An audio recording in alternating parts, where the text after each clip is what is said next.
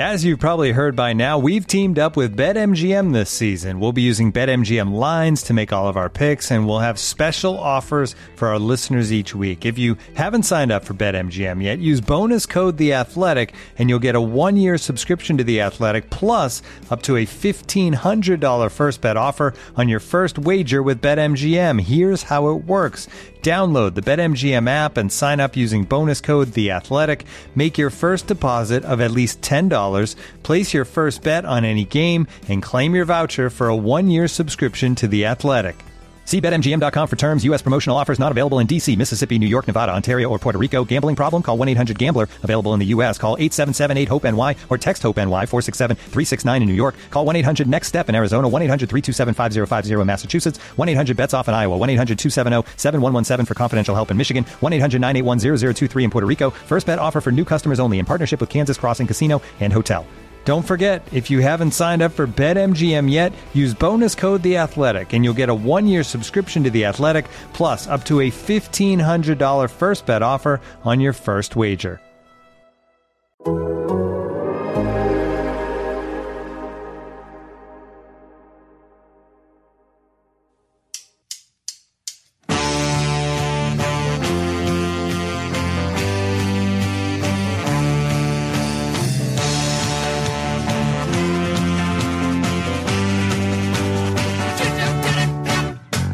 Welcome to the Total Soccer Show. My name is Ryan Bailey, and on today's episode, we are recapping the Champions League, both UEFA and CONCACAF varieties. Ooh, fancy. Joining me to do so today is a man who is the audio-based insight equivalent of Kylian Mbappe on the break, Taylor Rockwell. That might be the highest praise you've ever given me in an introduction to a show, and I will absolutely take it. Hi, buddy. How you doing?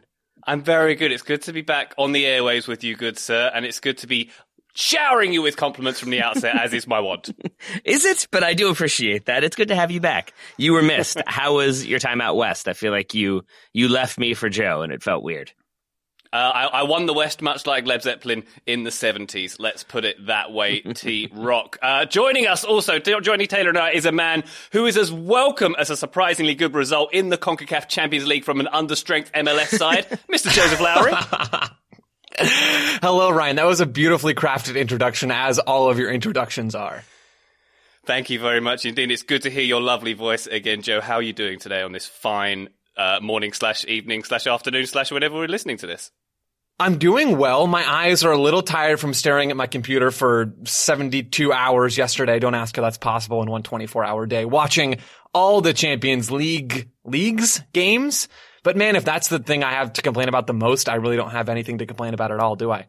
I don't think so. Maybe you pluralize it like the French. It's Champions League. Like there you go. Grand Prix. Yeah. Maybe that's how we do it for this format with two continents worth of Champions League we are covering today, of course. The big ones in Europe, of course, with Bayern Munich taking on Paris Saint-Germain in Bavaria, and also Porto taking on Chelsea, very much not in Portugal. We'll get to that later on. And also the Champions League from the CONCACAF region as well, we're going to be covering today with Toronto and the Philly Union's adventures on their travels. Before we get to that, though, gents, something caught my eye reading my morning papers, as I do with my cup of espresso when I sit out on my deck, as is my want. What am I talking about today? What I'm saying is there was an article about a European Super League it's published many places. The place I saw it is The Guardian, written by Philipp Lahm. You may remember him from such teams as Bayern Munich and Germany. He is championing the idea of a European Super League. He starts off talking about sort of the rules of the game and how soccer is the most popular sport in 120 of the world's countries.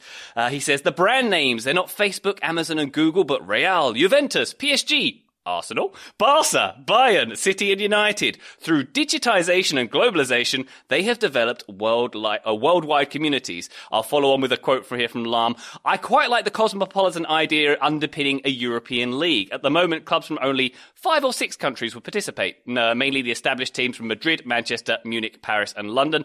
But as just as players from Istanbul, Warsaw and Bratislava get their shot in the Euros, would it not be better to include teams from Bruges, St. Petersburg, Athens, Copenhagen and Prague in a European Super League? Investors are certainly interested in such attractive locations. It should also not be forgotten that the beginnings of the European Union came in the 1950s, yada, yada, yada. Ryan, are you reading us the entire article? I suppose the long quote, Tate, is a way of saying it is a very long-winded, it's written like a prospectus, like for a bank or something. It's very pro-globalization. I wanted to get your thoughts on this because this really stood out to me, this article, because it's so weird. I recommend you look it up. It's by Philip Lahm, as I say. It's called A Bigger, More Diverse European Super League Can Help Enrich Football.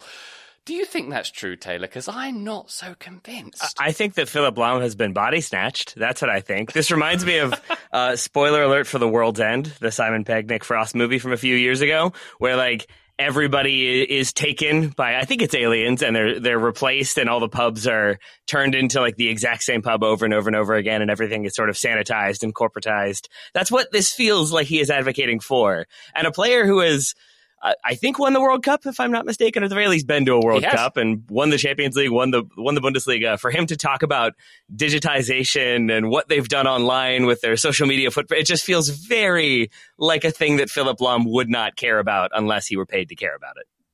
Yeah, it feels very dirty just reading this, I think. And by the way, you don't need to worry about spoilers for The World's End. Everyone's seen the entirety of the Cornetto trilogy by this point. So I should hope. Don't worry about that. I should hope so.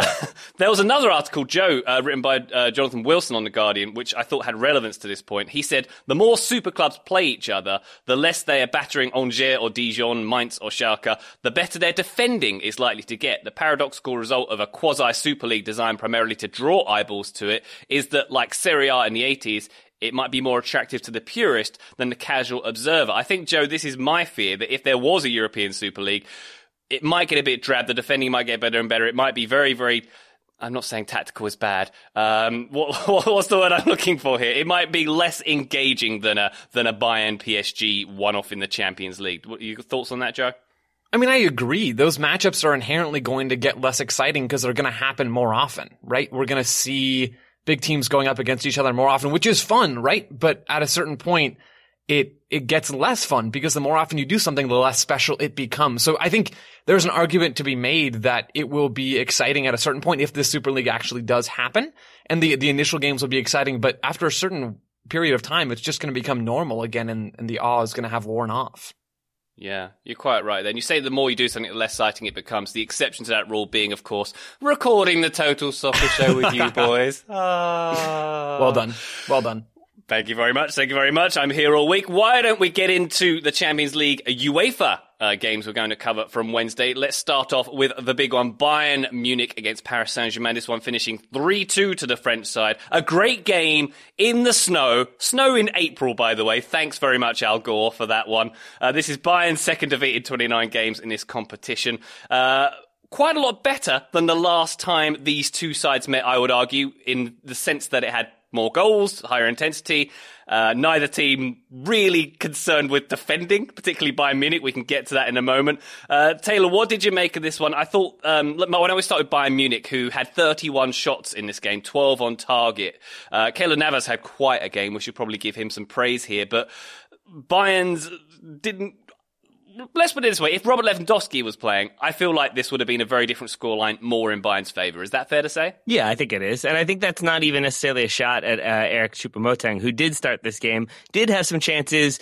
Maybe he was offside one time when he shouldn't have been. Maybe could have taken it like a couple more cleanly, but I do think he still had a pretty good game overall. I think that just shows you how good Robert Lewandowski is, that there are those half chances that I think he makes into whole chances and usually makes into goals, and it takes that special level of a player. I always wonder what it is about Robert Lewandowski that makes him so good, because I don't think of him as being particularly fast or particularly crafty. He's just so incredibly consistent. It's similar to Karim Benzema. And I think here you see what he does so well is he finds those little pockets of space. He knows exactly when to time his run. He's just so good about knowing the precise little moments that makes such a big difference overall, that when you don't have that, the precision goes down a little bit and you have more imprecise finishing. You have more shots, but maybe not the percentage, high percentage shots that you would normally be taking if you're Bayern Munich. Yeah, and the news as we record is that Robert Lewandowski might miss the second leg of this one as well. So Paris Saint-Germain's chances of messing this one up in the second leg have somewhat diminished.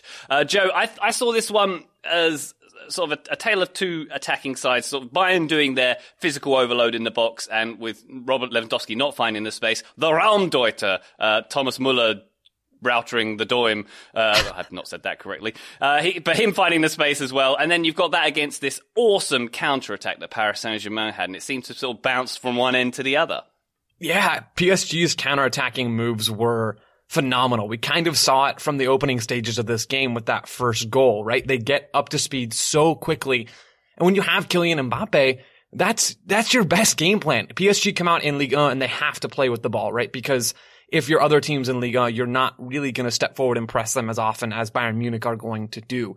You're going to sit a little bit deeper and say, okay, PSG, break us down, because we'd rather have you do that than have to deal with Kylian Mbappe in space and when he's at pace. In this game, Bayern Munich possessed the ball willingly and they created so many quality chances, more than PSG did, certainly.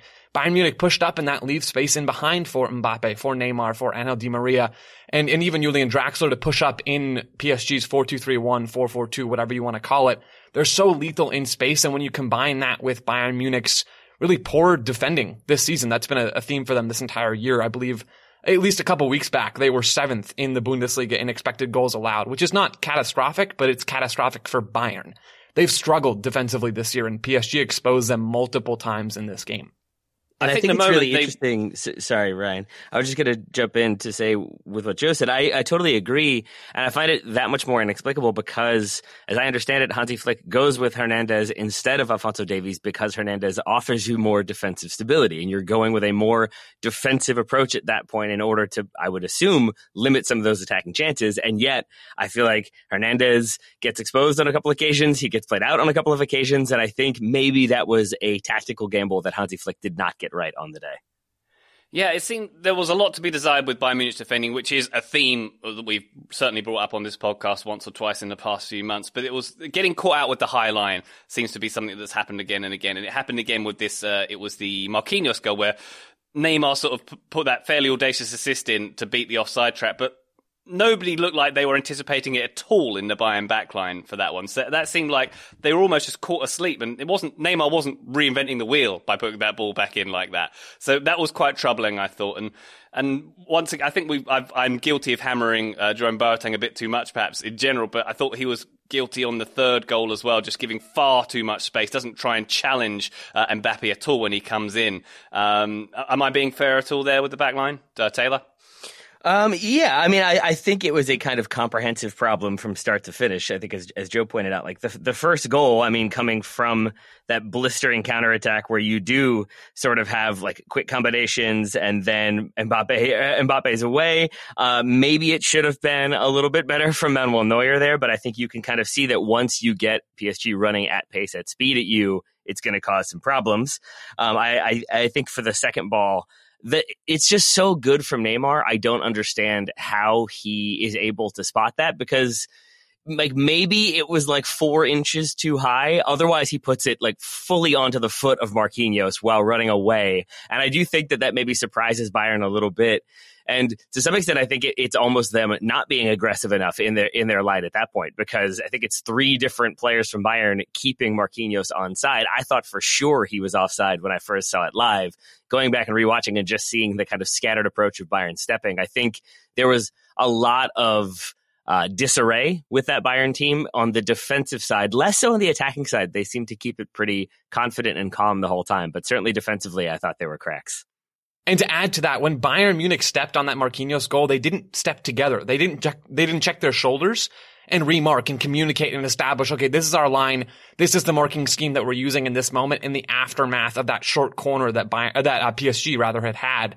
They didn't remark. And then on the first goal, just to hammer this home, Bayern Munich center backs were so split. David Alaba and Niklas Süle were so separated from each other that there was this massive gap in the middle of the field for Neymar to just dribble right through, and then they get into the box and it's over at that point. So yeah, the margins are too small in the Champions League. The margins are too small when you're playing PSG for mistakes like this. And the fact that Bayern Munich get out of this game only down 1 goal, and that's largely thanks to how good they were with the ball in this game, especially in the second half and in the latter stages of the first half. Man, it is fortunate for them to come out of this one only down 1. Yeah, that's interesting. I suppose there could have been more goals on either side for sure. Well, on that note, Joe, why don't we talk about what Paris Saint-Germain did right to come away with the win on this night? What did Poch get right, do you think? It's so interesting because I really do think I saw a tweet from Eric Elias on Twitter talking about just how PSG are better set up for these types of games where they can just dribble into space. I totally agree with that. I kind of brought it up already, but they played that role really well. They played the role of the more defensive team, even though they don't defend very well. Neymar and Mbappe after the first 15 minutes kind of just gave up, especially Neymar on tracking and dealing with Joshua Kimmich at the base of Bayern's midfield. And then Julian Draxler and Di Maria were caught inside a lot. Part of that was, I think, on purpose from Pochettino, but overall, the way this team sets up to attack in games like this where they can play against the ball, they did similar things against Barcelona in the last round. The way that they can expose that space fits them perfectly. And you see that when you see the goals in this game. You see the chances that they have in dangerous areas. They can get from 0 to 100 so quickly, get from their half to the other half so quickly. And I thought they did that well against Bayern Munich. And yeah, Joe, I think like to your like combining your 2 points, like with the tight margins, you really can't afford to make mistakes. And if it's Kimmich getting robbed that leads to the first goal, it's not stepping aggressively enough on the second, or it's maybe Boateng standing off a little bit on the third. I think it again shows you what happens if you're Bayern Munich and you don't have Robert Lewandowski, you don't have Serge Gnabry, who I think they were resting on the weekend to be fully fit for this one. Then he has the positive test and he's out. I'm not trying to solely blame injuries, because though Bayern have 2 in this game in the first half, I think so too do PSG. So there's lots of injuries on this one. PSG missing Marco Verratti, so they too dealing with an absence of players. But I think when you look at the kind of top tier talent available to both sides, I think you saw Neymar and Mbappe really rise to the occasion, find some good moments, exploit individual mistakes. And I think Bayern, for their part, just made more of those mistakes than they normally do. And at that level, it's always going to cost you. It will indeed. It does strike me that maybe PSG got a slightly more depth to play with when the second leg of this one comes around. So we'll see how that shakes out. But you mentioned Joshua Kimmich there, Taylor. He had 10 chances. He created 10 chances in this game, the most by a single player in this competition at the quarterfinal stage or later since Mesut Ozil at Real Madrid against Tottenham in April 2011. Mesut Ozil against with Real Madrid. Memories. But Joshua Kimmich certainly had a good one here. Can we talk about Eric Maxim Choupo-Moting, though? Obviously playing understudy to Robert Lewandowski, a tall order. Is he actually good? Joe, maybe I'll put this on to you, because is it that he just has the world's best agent and he managed to go from Stoke to both of these teams? What does he offer? Is he actually does he need more credit than he gets currently? I don't know, Ryan. It's such an interesting question, and I love thinking about this because it's kind of the idea of, can you put a bad player, and I'm not saying Choupo-Moting's a bad player, but just for the sake of this thought experiment, can you put a bad player on a good team and have that player still produce? Can you put any kind of solid professional number 9, top tier, relatively speaking, in terms of, has played in a solid European league, but not at a super high level? Can you put someone like that? Can you put Josh Sargent on Bayern Munich and have him get chances like the ones that Choupo-Moting got against PSG? I think the answer is yes. And so I tend to think, Ryan, that he's got a really, really good agent with some really good connections, because that's not to say he's a bad player. He gets into space that he needs to get into. He's in the right spots to finish, and clearly he's capable of doing that from time to time. But I'm not convinced that Choupo-Moting is 20 times the player that I just am using the American example here because I can. I'm not convinced that Choupo-Moting is 20 times the player that Josh Sargent is, and that Sargent wouldn't have similar production for a team like Bayern Munich. Age 32, Choupo-Moting has never got past 10 league goals in a season for any of his 8 professional teams. Yet here he is leading the line for Bayern Munich. Interesting, one. I suppose like a rising tide lifts all boats, doesn't it, Taylor? I feel like you guys are being a little bit harsh here, because I think he's put in a position where, like, yeah, he's not Robert Lewandowski. I think he's meant to be the understudy to him. But I think the larger point maybe is that if you look at some of Bayern's transfer activities, they were not particularly strong this summer, and I think that's been a source of contention for Hansi Flick. And some of the signings they made, you have Mark Roca. I don't even know if he was on the bench for this one. You have Bounassar, who was on the bench but did not play. And then Choupo-Moting comes in on a free. So the players they're spending money on aren't playing. The players that they're bringing in for free because they can't afford or maybe don't want to spend money on more expensive players, I think they're putting in there, but they're not really able to perform to that level. So I think it's a little bit you're getting what you pay for, and a little bit that he's just not that next level world-class player like Robert Lewandowski. But I would say the argument would be that Leroy Sané could probably be that player and probably could have stepped up. And I think he had probably the poorest night of any Bayern player, not even saying he had a bad night, just that I don't think he was nearly as effective as he needed to be in Lewandowski's absence. Isn't that, Taylor, because he just doesn't shoot? What do you mean? Maybe I guess if you told him that the goal was a teammate and he could pass to it, maybe then he would. But yeah, the number of cutbacks in this one, I think that was maybe the other thing that I found so confusing from Bayern is that there is this relentlessness. I wrote it down. I forget what minute it was, but it's just, they just keep going. They don't ever really stop. It just kind of keeps swarming with attackers. And then they're going to attack. And if they end up shooting wide and it's a goal kick, they're going to attack some more. And there's this kind of collective attacking spirit. But I think with that, maybe you need that player who will be like, give me the ball, I'm going to shoot. Give me the ball, I want to score. And if everybody's trying to pass and have the FIFA goal where you square it and the goalkeeper's out of position and you can just tap it in, maybe that works, but against maybe a stronger, more organized defense, maybe it doesn't. And maybe that's part of why Bayern weren't able to get those clear-cut chances that I think they were looking for. Maybe so, Tate. One player I wanted to mention was Thomas Muller. I caught my eye because I thought he sort of got progressively more hilarious as the game went on. He started off really well with the creating space for Choupo-Moting for Bayern's first goal. Then there was a point later on in the second half where he sort of did a fairly comical overhead kick impression. And then even later than that, really late on in the game, he had that shot where he hit his own standing foot with the ball. That was wonderful. I've never seen that at this level before. I really enjoyed it. Also bleeding copiously from the head and not being aware of it. That would happen as well. Are you all familiar? This is a phrase from long ago. Are you all familiar with the term or with the phrase Muller hello? I am roughly familiar with it. I believe I remember when you and Daryl came up with that, but I want to hear the backstory again. Yeah, so it's the exact opposite of the Irish goodbye, which is the sort of just leaving the event without saying goodbye. It's just sort of fading away into the night, and that's how you call it an evening. With Thomas Muller, it's the exact opposite of that. It's like showing up in an unexpected place when everybody thought you had left for the evening, and then suddenly you're there, and suddenly you're scoring. The American alternative of it is the Christian Press Guten Tag. We felt like we needed to balance out the American German. But yeah, Thomas Muller has another Muller hello here, where he's just sort of drifting around and then realizes oh, no one is marking me. Lovely. I'll be wide open for this goal. It made me very happy. Yeah, it was Muller time indeed, if we're going to evoke old phrases. One other thing I wanted to talk about is Kylian Mbappe against Manuel Neuer in this game, because with Mbappe's two finishes, what do we make of those? Because I thought he almost mishit both of them, because for the first goal, he didn't aim for the giant open part of the goal. He just used sheer power to put it through Manuel Neuer's legs. And was that deliberate? Because he maybe threw Manuel Neuer off because Manuel Neuer was almost leading him to shoot at the far post. He ended up going the other way. Was that, it just looked a bit clumsy, but maybe that was 4D chess from Kylian Mbappe, Taylor? I think it absolutely was. Because my most embarrassing when I had to play indoor goalie, my most embarrassing goal was when I thought a player was going to square the ball. So I dove for the square, and then he just passed it past my diving feet and into the wide open goal at that point. And I was like, oh, I've overthought this. And I think, yeah, Manuel Neuer is clearly diving to the right, expecting that shot to go to the far post, thinks he's won the mental game, and then Kylian Mbappe puts it right at the near post. Neuer, I think if he's not diving, makes that save, but because his kind of center of gravity is off, he can't make the actual defensive play. He just has to use his body not strong enough, and in it goes. For the third one, I think he just spots that gap from Jerome Boateng of standing off a little bit and picks his spot very well. Very good indeed. Well, Joe, you're famous for your love of my answering my predictions for future games.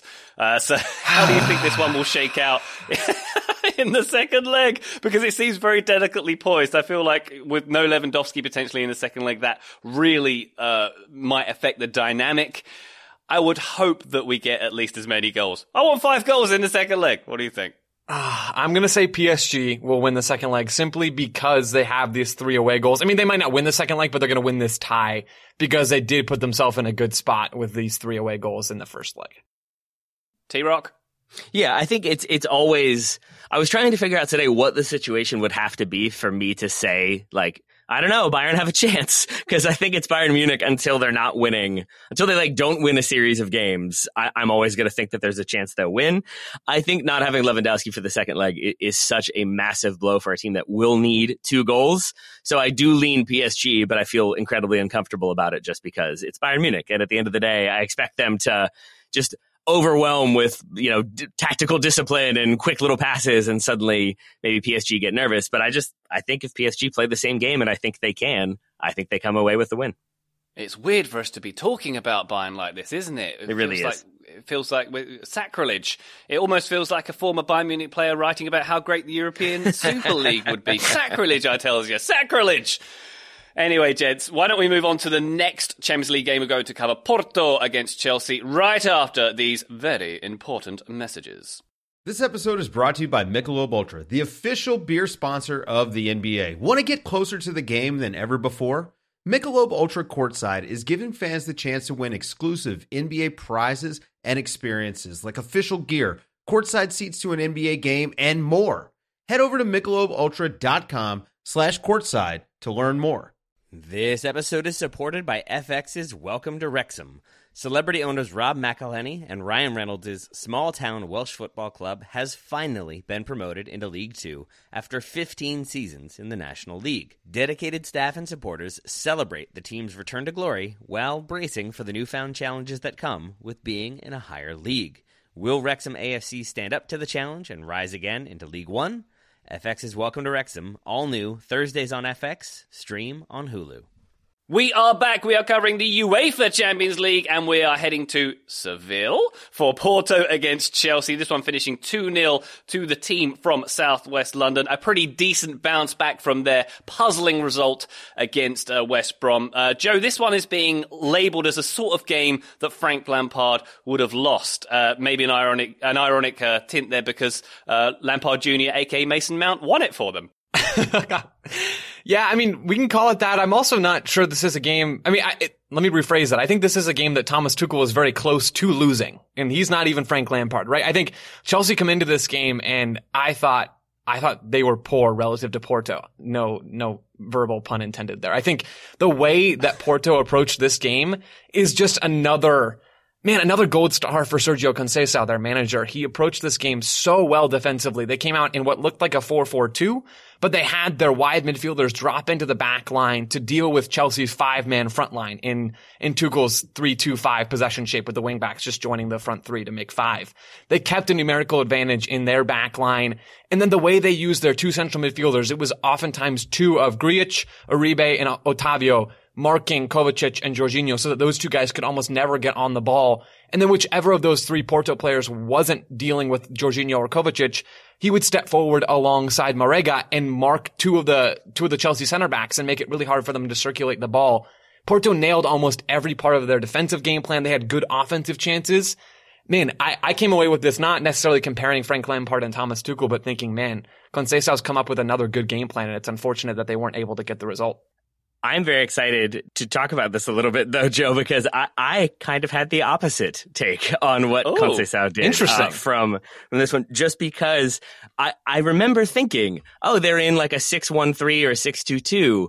Where have I seen this before? Oh, right, it was Porto in the last round. So I went back and looked at my notes when they did eventually end up getting past Juve, and a lot of it was Taremi obviously gets the red card, so they're playing a man down, but my notes kept being Porto were dropping too deep and they're too flat of a line, and once you're missing that extra man, you can't close down that space as much. So they do have full squad here in this game.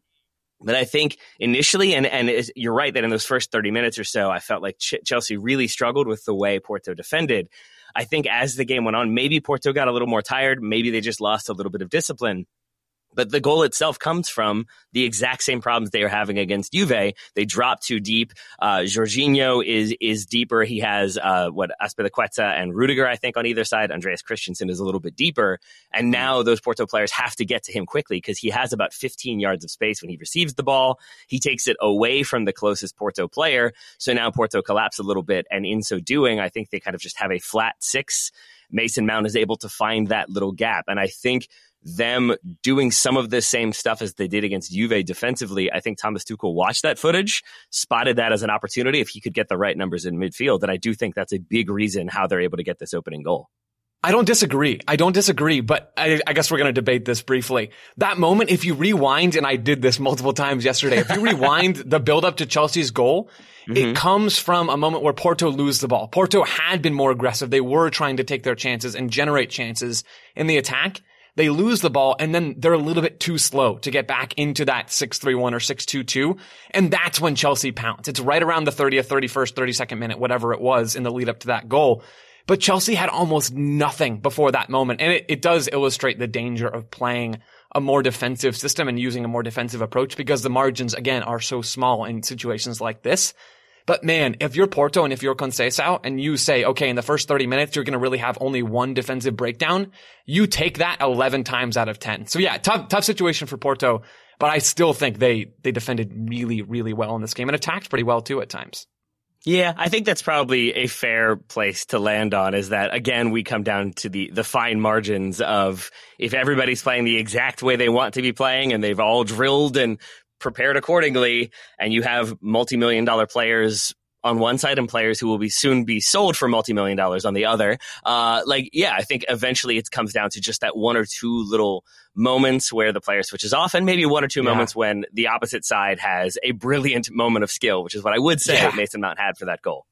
Yeah, definitely. Fine margins indeed, and that turn for the goal making all the difference there, certainly for the opening goal. I feel I'm more inclined to agree with Joe in that if I was a Porto fan, I'd feel like the team at least deserved a draw out of this one. Lots of early chances, lots of decent attempts, some decent pressing to get back into the game. I wonder whether I am speaking with English bias here, gents, but I thought that there was a lot of poophousery going on from Porto and sort of falling over and complaining, even with Sergio Conceição at one point handling taking a touch of the ball as well, which is quite unusual for the manager to do before sending his own child onto the field, we should add.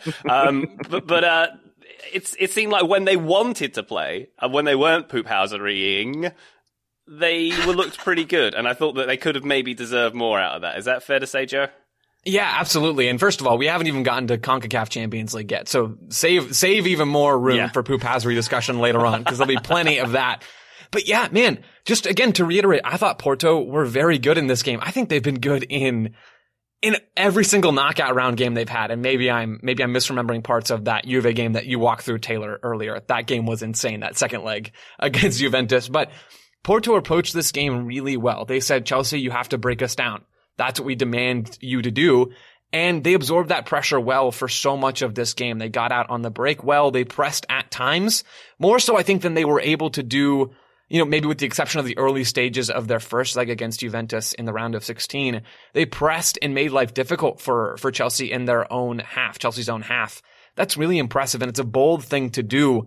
Man, even if Tecatito doesn't miscontrol that ball, or if he just doesn't see Ben Chilwell later in the second half, and Porto get out of this game with a 1-0 defeat, it's not a great result for them, but you think they have a good chance headed into that second leg, but 2-0 down at home, parentheses in Sevilla, is a tough result for them in this one.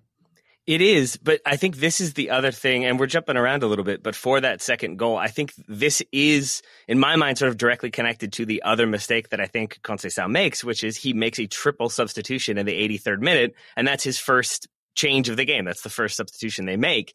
And so you have players that are pretty fatigued at this point. Worth noting, Chelsea have made 4 changes by the time he makes that triple change. So you've got the tired legs, but I think also when you're changing like roughly a third of your team, like it takes a minute. It takes a little bit of time for everybody to figure out like, okay, this is what he was doing. Okay, I'll adjust. Because that's always the case when you have a new player come on as a substitute.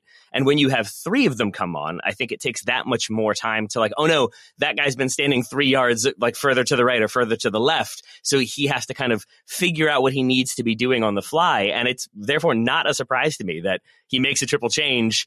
I think Pulisic hits the bar 1 minute later, and then a minute after that, there's this misplay from Tecatito that leads to the second goal. So maybe, again, this is sort of nitpicking. It reminds me of, if people watch Top Chef, Tom Colicchio, one of the judges, talks about how, like, when you get to the later rounds, they're literally being like, he used a 1/4 tablespoon of salt too much. Like, that's how specific they're being. And I guess that's probably what I'm being here, because I know that it ends in a 2-0 loss. And so watching it probably through that lens, I think I spot more of those moments that lead to the loss as opposed to the things that almost kept Porto in it. So maybe there's a little bit of like viewing bias almost, but that was another incident where I was sort of like, did that change lead to that goal? Did that change lead to those mistakes? That's where I was a little bit more in the weeds or confused, whichever one. Yeah, we've all been badly affected by Corona, but Porto more than others in this game. Boom, boom. Thank you very much. It took me 3 seconds to get. Do you know why he's called Tecatito, by the way? Because that's another one that always makes me laugh. Go on. When he was playing for Monterrey, so the commentators got to this point of the game. They said it was a nickname from when he played for Monterrey, which is true. It's because Monterrey were sponsored by Tecate. So Corona had a Tecate name, and I think the Monterrey jerseys, the player name is on the bottom and the sponsor name was on the top. So it always looked like Corona was named Tecate. His players, then his teammates named him Little Tecate, I believe, Tecatito. I feel like Philip Lahm would approve of that. Probably so. Yes. The corporate sponsor now owns your last name. That's how this works. From a Chelsea perspective, we saw Timo Werner and Kai Havertz, as you alluded to, come off with Christian Pulisic and Olivier Giroud replacing them just after the hour. Pulisic looking pretty good, as you say, hitting the crossbar, and he's sort of getting some really good minutes underneath him, Joe, at the moment, is he not? That was an awkward way of phrasing the fact that he's playing quite well at the moment. He was sort of, I think, with about 10 minutes to go, he was absolutely body checked and flattened by someone whose name passes me by, but be careful because he's very delicate. But Pulisic looking good is my point, Joe. Yeah, I don't disagree at all. I thought he came off the bench and had some really bright moments. Taylor, you mentioned him hitting the bar. He drew a yellow card with a nice dribble a little bit earlier in his substitute appearance. I think he was solid. I do think, though, because the natural progression in this conversation is, okay, well, when does he break into the starting 11 in a consistent basis? When does he become first choice? And I'm not sure that's coming around the corner anytime soon.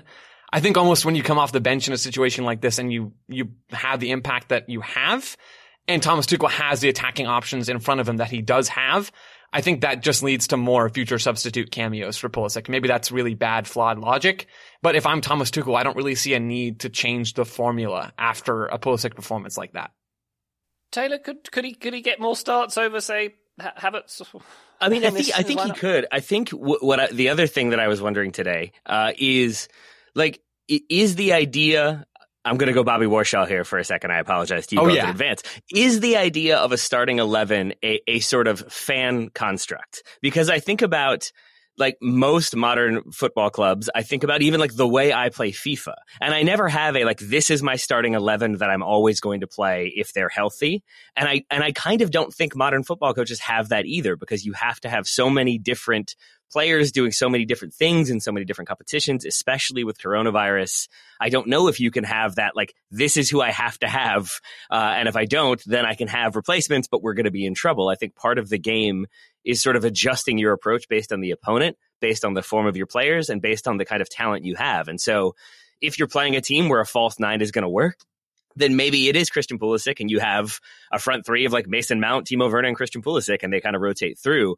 And so I think this is a long-winded way of answering your question, Ryan, but I think, yes, we probably will start to see him get more starts, but I don't think that means he'll be in the sort of the 11, because I'm not sure that's a thing that Thomas Tuchel necessarily has. Maybe I'm wrong. Maybe there is one. And like, I welcome you all both to call me out on that one, but that's sort of where I am with this, is that like, if he's coming on in a Champions League, quarterfinal, and getting half an hour or 25 minutes and looking lively and having an impact, to some extent, I think I'm okay with that because it means that he's in that rotational group. Fair enough. Well, when we talk about the rotational group, how about Timo Werner, who I wouldn't say had the greatest of games in this one, but I almost liken him to Thomas Muller in the role he's doing. He's not false nine, but he's drawing players away. He's doing the dirty work to give other people space. Is that fair to say, Joe? Absolutely, yeah. It's a little bit of a narrow left winger role, right? He tucks inside when Chilwell or when Marcos Alonso drives forward from that left wing back spot. So Werner's then more narrow, and then oftentimes, not as much in this game, at least I didn't see it as much, but oftentimes that front three will interchange and rotate, and they'll have freedom to move into different spaces. And all the things I just said kind of apply to Thomas Muller as well. I don't think this game presented a lot of opportunities for Timo Werner to do what he's best at, to make his driving runs in behind the back line, to stretch the opponent back and to push them back and then create space in midfield, just because of how Porto approached this game defensively. Compact. Even when they pressed, they were compact. But yeah, I think that's a fair description of Timo Werner's role and a solid comparison, at least in some ways, to Thomas Muller, for sure. Yeah. Thank you. Why don't we also talk about the other part of that triumvirate who are up front? Mason Mount, who we have touched on a little bit, who obviously got that first goal. Very talented player is he. I kind of feel, Taylor, like he's the guy who's got the weight of the team on his shoulders like Eden Hazard used to. It seems like he does play that role from time to time. My question for you, though, Taylor, is when England win the Euros, who picks up the trophy first, him or Phil Foden? I'm going to say Mount. I think it's Mason Mount. I think maybe they hoist it together, but I have a feeling Mason Mount maybe has that, like, I don't know, maybe they're both kind of laddish. What's the age difference there? It's close, right? It's close. I think Mount's a year or two older. I'm not entirely sure about that. Yeah. I think Mount is closer to the trophy when it's lifted. I'll say that. Even if he's not the one hoisting it, I feel like he's like getting his medal and standing front and center for sure. Thank you for answering that question. How do you feel about my comparison to Eden Hazard? I don't want to say carrying the team. That would detract from the professional job that Chelsea did here. But almost like a standout reliance, if that makes sense. Yeah, I think I would extend it to, like, not to the degree that Eden Hazard was, but he does seem to be a slightly polarizing figure, both for some Chelsea fans and for neutrals, because I think he has that connection to Frank Lampard from Derby. He has this perception that, he's Frank Lampard's guy. He's going to, like, make Frank Lampard's team. And so then there's the question of, well, is he that good compared to the players they've brought in? And so maybe that's where there's a little bit of, like, I think there are some people who are always going to nitpick his performances. I think I was probably one of those for a while, but moments like he has in this game, I think, show you where he does have the skill of Eden Hazard that then backs up that comparison all the more. Because to be able to find the little bit of space that he does, and it's just, again, the fine details, the moving back towards the ball a yard and maybe like 2 feet over, but then shifting back over to the left so that I forget who tries to make the play on the ball that basically ends up not working. But I mean, that's why that happens, is because his positioning is so solid. I think it's Zaidu who dives in.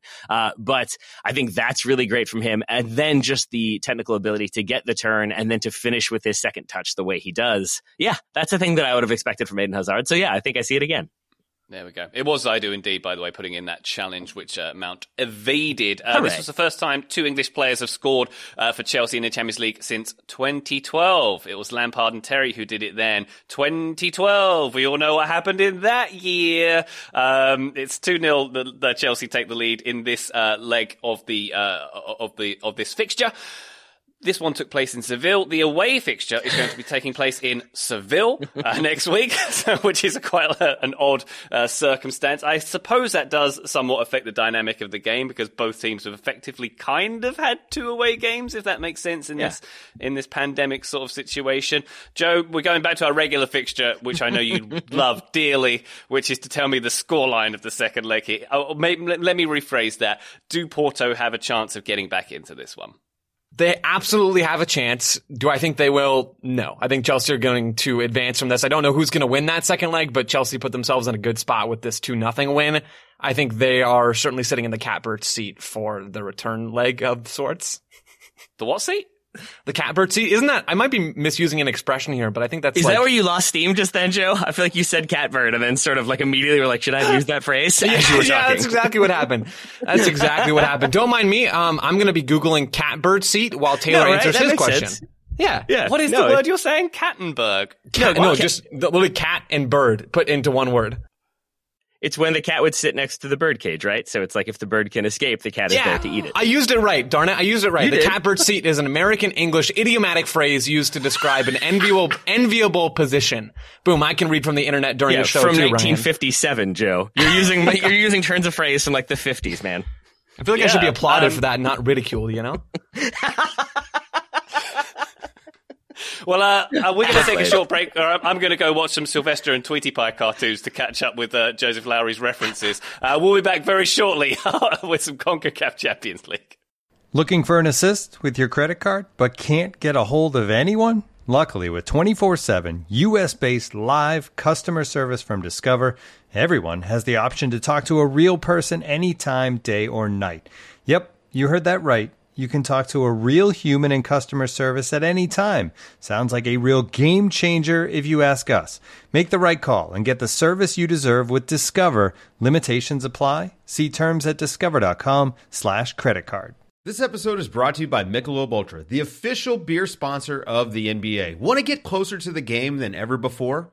Michelob Ultra Courtside is giving fans the chance to win exclusive NBA prizes and experiences like official gear, courtside seats to an NBA game, and more. Head over to MichelobUltra.com/courtside to learn more. We are back in the catbird seat with the CONCACAF Champions League. The daddy of CONCACAF round these passes, Mr. Joseph Lowry. I would like to come to you first. We're going to be talking about the two games that happened on Wednesday. Leon against Toronto, which finished 1-1. And Deportiva Saprissa. I'm sorry. You nailed it. Is it Saprissa? Is that how I go? Yeah, Saprissa. Thank Yeah, you you very had it. much. Deportivo Saprissa, who I watch every single week in Costa Rica, of course, hence my correct pronunciation of the name, who took on Philadelphia Union, with the Union getting a 1-0 win there. Let's start off with the action with Leon, who were the champions of the 2020 Apertura. Joe, Toronto, lower strength team in this game due to some injuries. Did pretty well despite not being at their best. Is that a fair summary of this contest? I think it's a fair summary of the first 30, 35 minutes, maybe. And maybe I'm being harsh because Toronto was facing a lot of absences here. They're missing the MLS MVP from last season, Alejandro Pozuelo. They're missing Ayo Akinola, who's a big goal scorer for them, or at least was last season. They're missing Jonathan Osorio. They're missing their best center back in Chris Mavinga. And they're playing a lot of younger guys in this group. So it's a tough situation. It's Chris Armas' first game in charge of Toronto. I'm not trying to take any of those challenges away from Toronto. I thought they were really good, or at least pretty good in the first 30, 35 minutes in a 4-4-2, but with kind of narrow wingers. They pressed in certain moments. Josie Altidore led that press up top, which is something I'm going to be watching for this season whenever Josie is healthy. How does he actually press? He came out in the second half with a hamstring injury, so we'll see how that goes. But Toronto showed some nice things. They showed some idea of how they wanted to play under Chris Armas, and that's encouraging, even if for the last 60 minutes of this game they were back on their heels trying and praying that they weren't going to concede a second goal from Lyon and leave with pretty much nothing. I guess leave with an away goal from Lyon, which is still a good spot, but you get the idea. Hey, Joe, sorry, I had a quick question for you, because I am certainly not as up-to-date as Toronto as you. I have their lineup in front of me, such as it was last night in the 4-2-3-1. Like, where would you have, if they were a full-strength team, this is like a two-parter, what does that starting 11 look like? Who's in there where, basically? Like, I'm assuming, for example, Priso Mbonge is maybe not starting? Yeah, so if this is a full-strength Toronto team, you're probably looking at Josie Altidore and Pozuelo as the 9 and then the 10 that defend in a kind of a straight front 2 in a 4-4-2. Then you're probably looking at Delgado and Osorio Delgado played a bunch of different roles in this game. So Delgado could be next to Michael Bradley. Osorio could be out wide playing one of those narrow winger roles. We don't really know exactly how Chris Armas is going to evaluate these players and where he thinks they're best suited to play. But at center back, we certainly would have seen Chris Mavinga start over either Eric Zavaleta or Omar Gonzalez. But the shape looks similar. It's just a matter of pretty much plugging in Pozuelo, Osorio, and Mavinga, and then maybe using Akinola off the bench. And then the second part of the question was, How worrying do you think it should be for Toronto fans? Again, this is a question of ignorance, but from this game last night, that Laryea will still be the starting right back, because he seemed to have a bit of a time dealing with Leon's attack, and that didn't seem like a thing that got that much better throughout. He gets cut up pretty bad in I think it was the 74th minute, but there was a few other times, certainly in the first half, when he seemed to either, maybe it was positional, maybe it was 1v1, but either way, he's tended to struggle, I thought, in dealing with some of Leon's attack down that left side, Toronto's right. Richie Laryea struggles in transition moments defensively. He struggles to stay connected with the back line. I think he has the instincts of a more attacking player, and that's something that I know a few other people share, or a few other, regular Toronto watchers share that same opinion. I think against a high-octane Liga MX team, he's a tough player to have in your back line. He's a player that Toronto need, just simply from a depth and personnel standpoint. But when it's MLS and when it's against, almost any other team in Major League Soccer, he's not nearly as much of a liability. He turns into much more of an asset, as Toronto can be more on the front foot. All right. Thank you, Ryan. That was my abbreviated Toronto season preview for myself, and now I have it written down in my notes what would have happened otherwise. Now back to you, Ryan. Thank you very much. Well, the return leg of this one is happening next week in Kissimmee, Florida, because Sevilla Stadium was unavailable, evidently, for this one. You got to be pleased to take a point away from, Liga MX's a powerhouse, if you will, Joe, with getting a draw in this one. That has to be viewed as a positive, right? 100%. Right. Yeah. Sorry to cut you off there, Ryan. I think, TFC's one goal comes from a fluke. It comes from a ridiculous own goal. Go look it up. It's insane. It's like a 24 or 26 yard own goal from a Leon defender. It's beautiful in some sad, twisted way. Toronto get this result. Yeah, por Mosquera. It's a tough result for Leon, certainly, because they are prioritizing this competition after a disappointing recent run in Liga MX. But man, for Toronto, this is great. This is everything you ever could have hoped for. To get out of an away game against a Liga MX team in CCL, your team is in preseason, you're missing 4 starters at a minimum, maybe 5. I mean, this is a phenomenal result from them, even if it wasn't a beautiful performance for 90 plus minutes. You take this all the time. You take this 100% of the time if you're Toronto FC. Yeah, and Joe, I would double down on that by saying, like for me, a person who has some questions about Chris Armas taking over and what he's going to do with Greg Vanney's departure, I think for him to make a pretty, I would say, proactive change at halftime. Okello comes off, Gallardo comes on. I think Delgado moves more central, and now he and Josie are switching in the 9 and 10 sort of roles.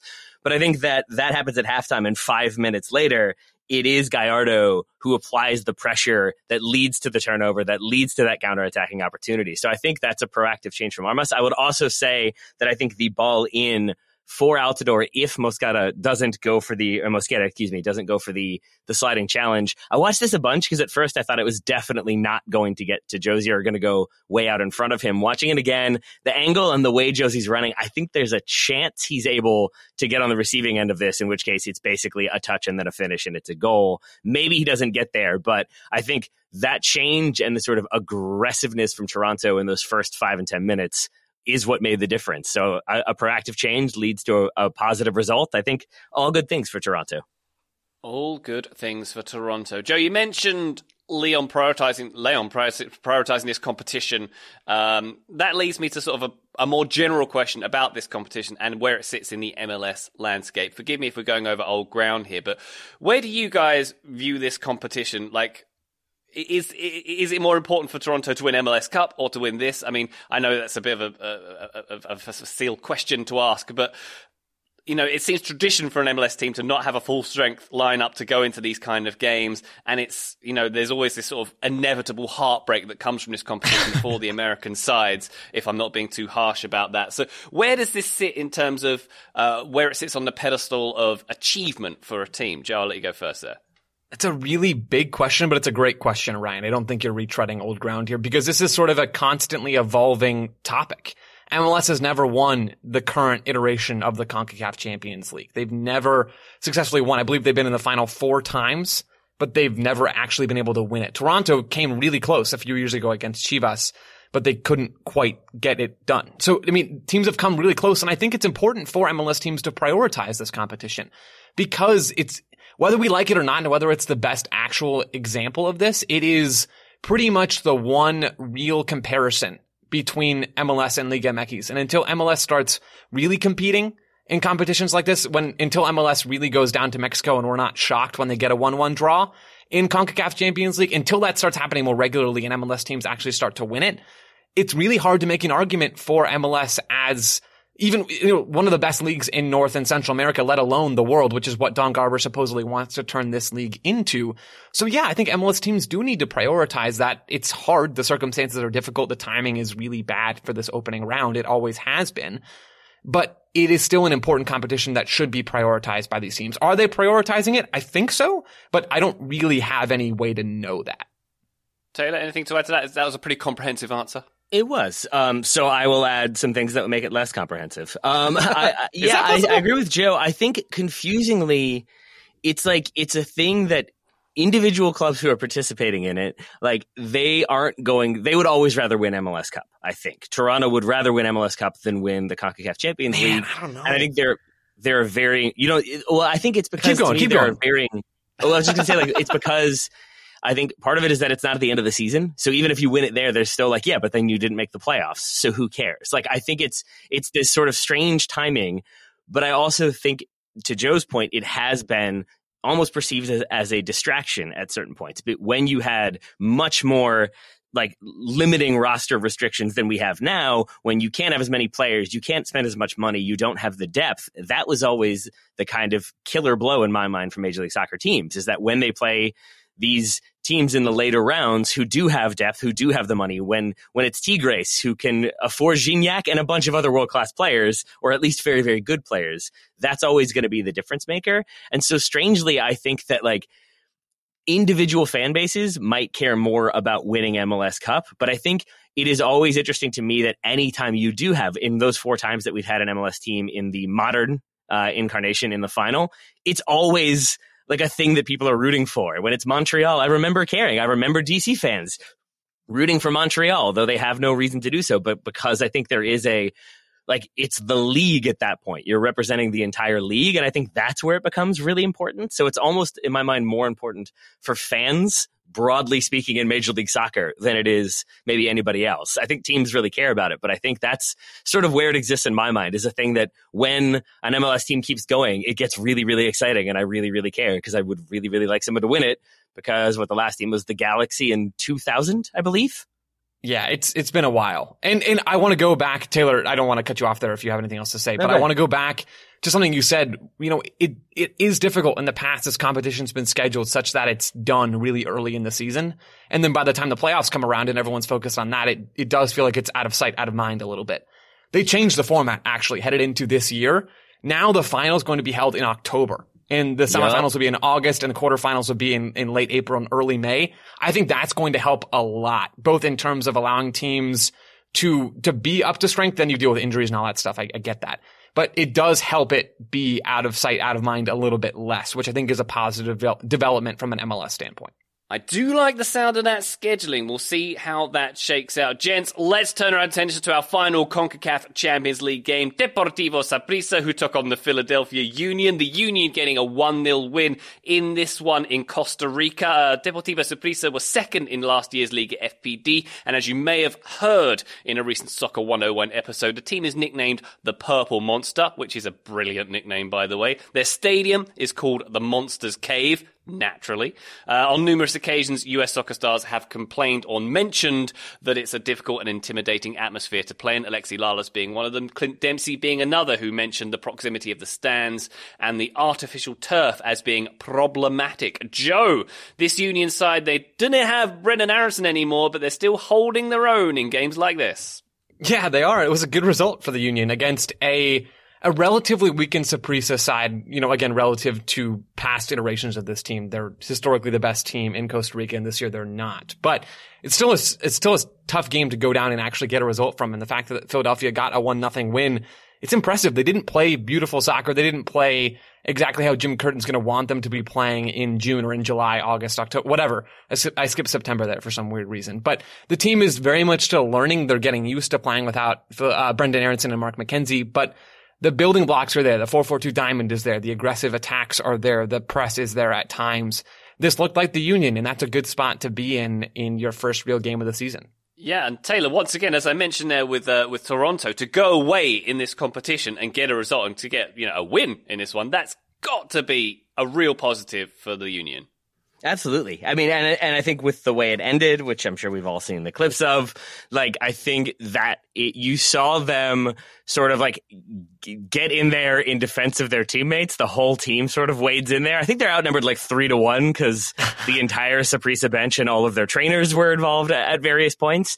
But it reminds me of, I forget where I heard this, but it was on a podcast a long time ago. And it was, I think it was a hockey player talking about how you don't really know how like well bonded the team is going to be until they go on their first extended road trip, because inevitably on that extended road trip, they're going to all be drinking in a bar. Inevitably, somebody is going to pick a fight with them. And then how the team responds to the entire bar fight, which apparently is just a common thing, like shows you who's going to jump in, who's going to back each other, who's going to be there to kind of wade in when needed. And I think Philadelphia has sort of learned that the entire team are ready to scrap. Jacob Glesnes is now, I'm probably butchering his name, but he is now my favorite person in the world for taking on basically the entire Saprissa team at once. He really did square up to like 9 players at the same time and didn't buy into any of the housery, did not get a red card. So I think across the board, a strong result from Philly. I think just the 4 yellow cards in that melee in the 99th minute. Should we a tight 10 minutes on the tactical breakdown on that melee, Joe? Oh, I mean, 10 might not be long enough. We finally arrived at the portion of the show where we get to talk about the poop housery that I mentioned long ago. At this point, it is a terrible... I'm going to set the scene, and then I'm going to turn it over to Taylor because I think he's rewatched this about 80,000 times, and I've only watched it a few. It's a terrible tackle from Saprissa's Ricardo Blanco on Kai Wagner late in the second half. It's in stoppage time. Blanco comes in at full speed, studs up, both feet up, and only gets a yellow card, which is baffling. It is a red card every single day of the week, every single hour of the day. It's a terrible tackle. Thankfully, Kai Wagner's okay. He's fine. But then after that, both teams get into that mosh pit. We get a few yellow cards, 4, I guess, to be precise. And things get spicy, Taylor. Things get spicy. They do, because it is. And Joe, how do you pronounce their Norwegian right center back's name before I say Glesnes, it again? You nailed it. Jacob Glesnes. I wanted to make sure. I said this to Joe while we were off air, but I was watching on TUDNA, and there were various pronunciations for various players, and I don't feel like I know. Like Alejandro Bedoya, I know how to say his name for sure, but there's certain names that I'm like, oh, is that how I'm supposed to say that? Like, have I been saying it wrong this whole time? And a few times I felt that way in this game. But I will forever remember Glesnes now because he is the first one over there when this tackle happens. As Blanco gets back up, he gets shoved right back over by Glesnes. That leads to more of an altercation, more players coming in. At one point, I think Colindres comes in and tries to like headbutt him. He gives him that like lead in headbutt so Colindres can then fall over and feign a headbutt. He chest bumps him a couple times. At one point, somebody puts their hand around Glesnes's throat. He is never deterred. He never stops. He continues to talk trash. The other one that stood out to me was, I think Martinez comes over and is the first person to try to calm things down, Jose Martinez from the Union. He immediately gets shoved by David, the left center back for Saprissa. Then David gets shoved and it keeps going down the line. And it was just this sort of like everybody trying to make peace and calm things down and de-escalate. But when it's such a high energy, lots of people very mad situation, trying to calm things down through physicality tends to only lead to more of a fracas, and you do end up having, I think, like 40 people on the field at one time. My favorite moment remains when a trainer, it is finally Alejandro Bedoya, who really does kind of like separate the two, starts to calm things down, and then a trainer kind of gets in his face from Saprissa, and you can see Bedoya turn and look at him and just be like, get off the field. Like, why are you on here? Like, you're part of the problem. And I just love Bedoya's sort of no-nonsense dealing with that situation. I did not love the situation itself, because I did think that's definitely a red card to Blanco. He knows exactly what he's doing. He is trying to injure a player. And I know then, I'm going to continue to go here, fellas, so I apologize. I know then that like when Philly posted a clip of this and it was only a yellow card, the Deportivo Saprissa Twitter account responded with the challenge from Matthew Rael, a second half substitute, on Blanco earlier in the half that itself was very, very physical, very aggressive, and maybe could have been a red card. I don't think I'm biased here because I don't like I like MLS, but I'm not really in the like, and therefore they never do anything wrong. But if you watch that tackle, Real is going for the ball. When he slides in, the ball goes away. He tracks the ball the whole time. He's not looking at what damage have I done. When Blanco goes in on that tackle, he is absolutely watching man the whole time, not the ball. It's a full sprint and he knows exactly what he's doing. And I think with that in mind, I blame Blanco and say he should have gotten a red card. But the biggest culprit here is Ismael Cornejo, the official, who I think let this game get completely out of control. I was joking when I said a tight 10 on the brawl analysis there, gents, but you both went for it, and I appreciate that very much. Oh, Thank you very much. I got more. Oh, but it's actually nearly time for the next leg of this game. You've been going so long on it, but please continue, Taylor. I would just say that like this is where, for people who haven't like played or are new to soccer, this is sort of the importance of the center official in my mind. Aside from starting the game, blowing the whistle, doing the things an official does, they are policing the game to some extent, and players, I think, will happily play a physical game if they know what the boundaries are, and if they know this is going to be a call, this isn't going to be a call, this is going to be a card, this isn't going to be a card. You're giving them the boundaries, you're giving them the parameters to operate within.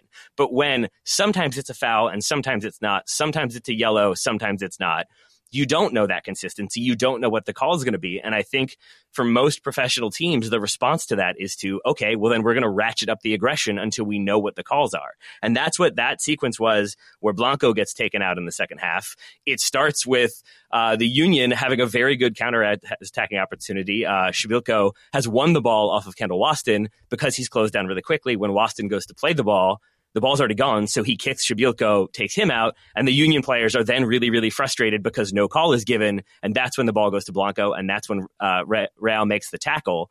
And his frustration is not that, like, oh, come on, I got all ball, which is what I saw the first time. It's him being like, that's a foul? Like, what is a foul, man? And I think that's where the official needed to stamp some authority, but I think he thought a red card would be too much. That's over the top. And then he ends up establishing a precedent of, well, then nothing is a red card. And I think we see how it ends up. So I go back to Cornejo really, really made some mistakes in this game. Well, an entertaining one all round, particularly at the ending, it sounds like, gents. I think, by the way, if this was played at the Monsters Cave, we need to call the return leg a game played at the River Monster. Is that the best way to describe their stadium? That feels right. Feels right. Yeah. Feels right. The, Any more on that? It's under a bridge, so we could go with the Trolls too. The Trolls Den. I missed that one. Beautiful, beautiful. This is why I stick around for these podcasts, gents. This wonderful wordplay. And if anyone else is still listening at this point, thank you very much. We appreciate you sticking with us for this podcast. You'll probably never know the technical difficulties we had to put this one to you out there, ladies and gents. So thank you very much. Taylor, thank you so much for your time today, sir. Right back at you, buddy. Good to have you back. Great to be back. Joe, great to have you back in the catbird seat, my friend. Ryan, I miss the dulcet tones of your melodious voice. It is good to have you back. Thanks for letting me come and chat with you guys. Bye!